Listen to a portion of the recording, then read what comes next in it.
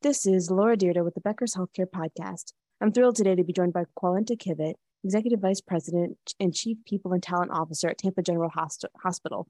Qualenta, it's a pleasure to have you on the podcast today. Thank you so much. It's a pleasure to be here.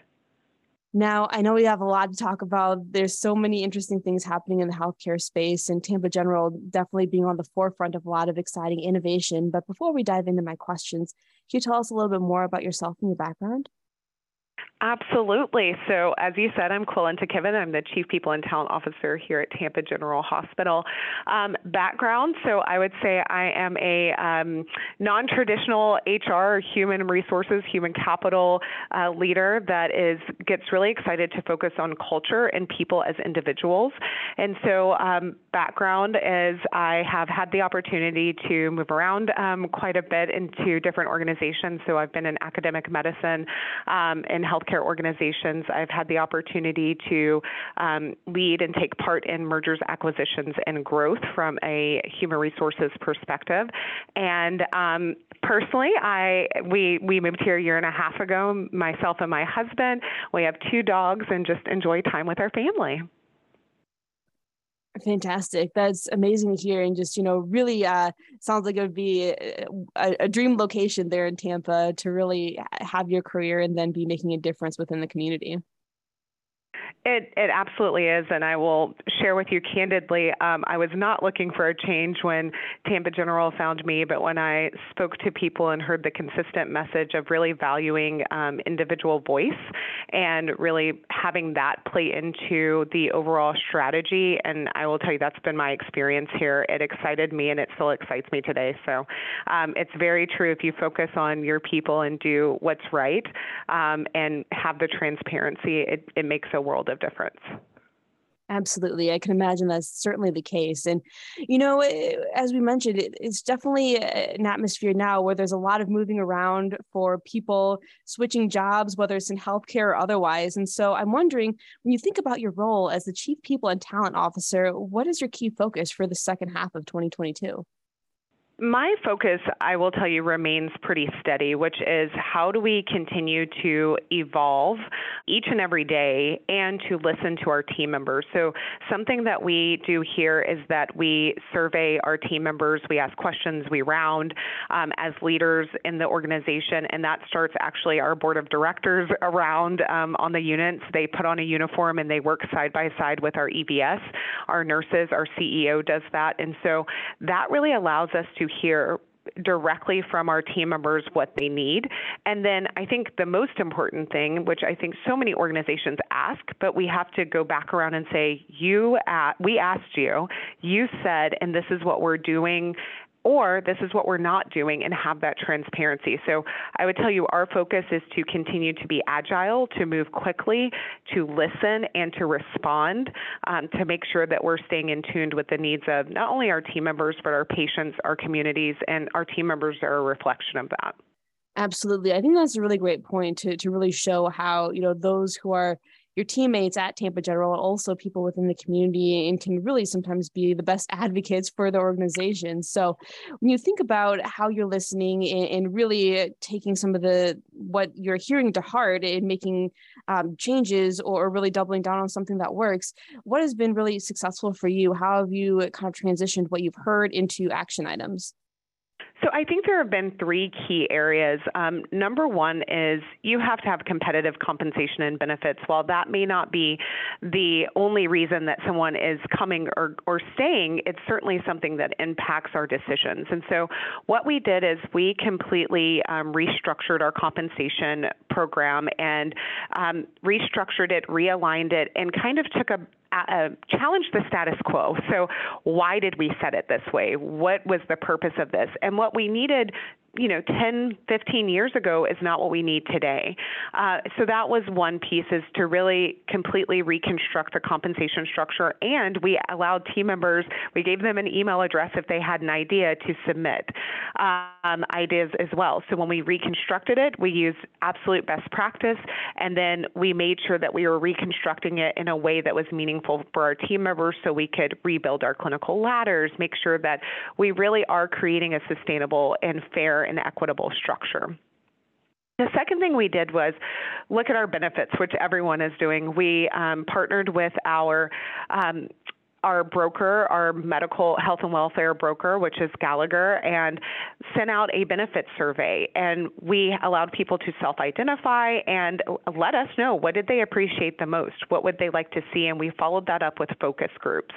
And that was something that our executive team was very excited about and really wanted to have those focus groups so that our team members that did want to provide some feedback had an opportunity to share.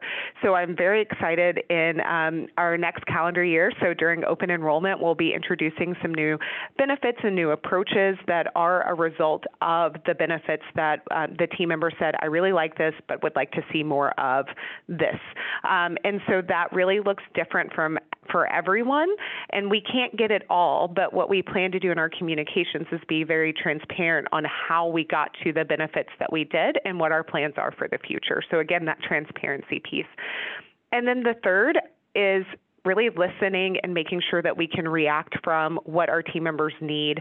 Recently, as everyone knows, the gas prices went up, and what we did was our foundation actually was able to give gas cards to our team members and distribute those to our team members to support during that difficult time. We've introduced remote work. A lot of our team members want to develop and move within the organization. So we have a People Development Institute that is completely free. It's a partnership with University of South Florida and TGH, and we offer courses that are academic in nature to our team members. And our thought is, if we want people to grow within the organization, why don't we give them the tools to do so? So those are just some of the key things that we've done, but we have a whole host of benefits and resources that we've offered our team members.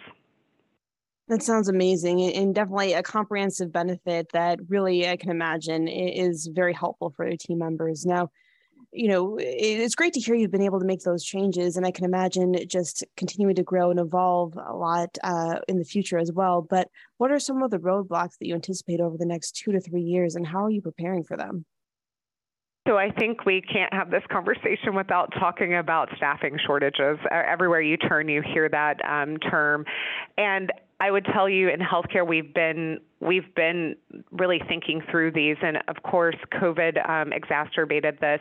But we've had shortages in nursing for years, and we've known that. And so, but it's not just nursing. If you think about the trades and the investment in trades over the last decade, it hasn't been the same as it was years before that. So we find shortages in engineers, and when you think of a healthcare organization and a health system, we are really a small city.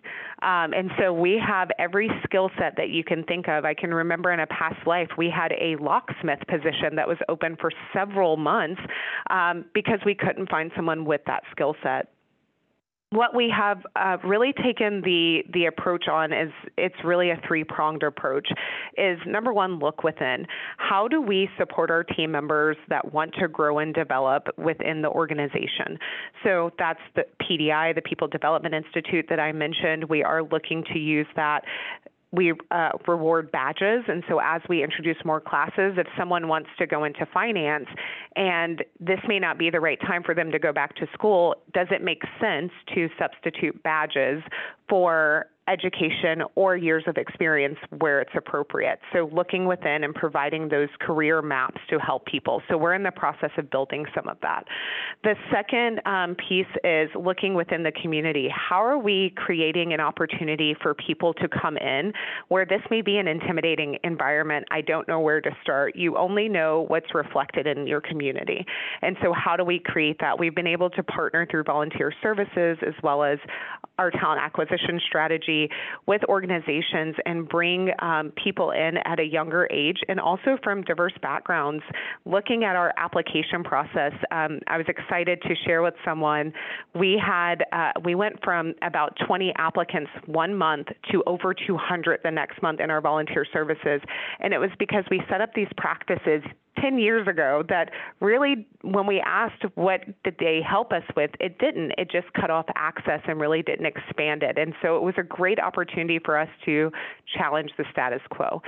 And then the third option is really looking outside of our community. What can we do to attract people to come to Tampa, which is the easy part, and then to come into healthcare if maybe it's a field that they're not familiar with. And so we're looking at international programs as well as national recruitment programs to make sure that we are making sure to educate and remove those barriers to access to careers that previously existed. Absolutely. I think that's a really great point, just to try to figure out how to really streamline that process and get people who want to be doing more and elevating themselves into some of those positions that are very high need within the health system. So that's amazing. And just quickly before we wrap up here, when you're looking at setting up some of those programs to have the institute where you're bringing people in and giving them the opportunity to get some experience and learn new roles, what does it take to set that up? What kind of resources really are put that into something like that? So I think it's as complex as you want to make it. And I say that purposefully because I think sometimes when we think about these programs, we want to have everything perfect when we start. And if we take a page out of the tech world of you have to have it good enough to support the goal, and then you iterate based on the feedback that you're getting. And so that's really what we have done. We are encouraged by John Corus, our president and CEO, to implement, make sure that we're doing it thoughtfully and that it's done well, but that it doesn't have to be perfect. We'll perfect it over time, and we have the opportunity to do that. So at the most basic level, I think it's making recruiters accessible. We redesigned our website so that someone can not only contact them on LinkedIn, but they can also call and contact them from our website. So the accessibility to say, I'm interested in this. So the recruiter may go out to that school and have a conversation. It may be just a conversation with the individual that's interested on how to get there.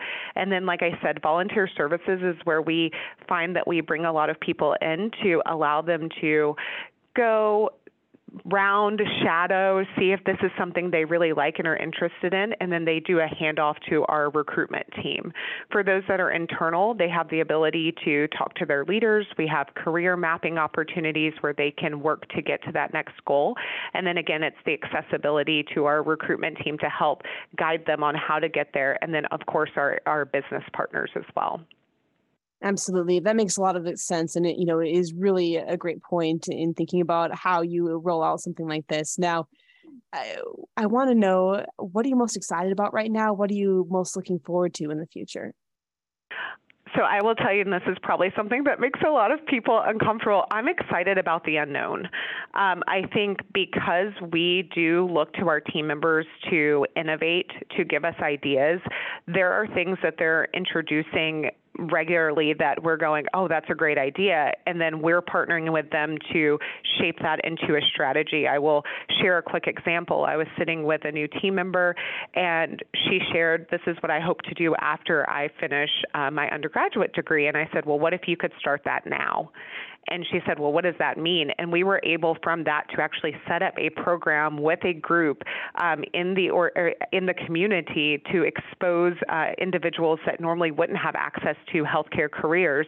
And she's an integral part of that, but she has a full-time role and she's loving it.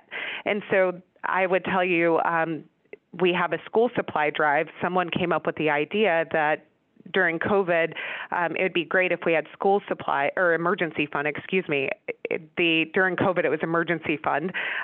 We would like to expand that because a lot of households were going from 2 income earners to 1. And so that was started during COVID. And then prior to that, someone come up with the idea around school supplies and a school supply drive. And so our foundation does support school supplies and awarding those to team members. So that's what I'm excited about, is really how do we expand, how do we evolve, and how do we quickly respond to the needs of our team members. And as long as we value and respect our individual voices and create that sense of belonging, those ideas are going to continue to come in, and we're going to be able to embrace them.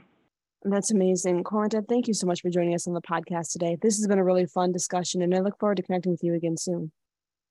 Thank you so much for the opportunity. I look forward to it.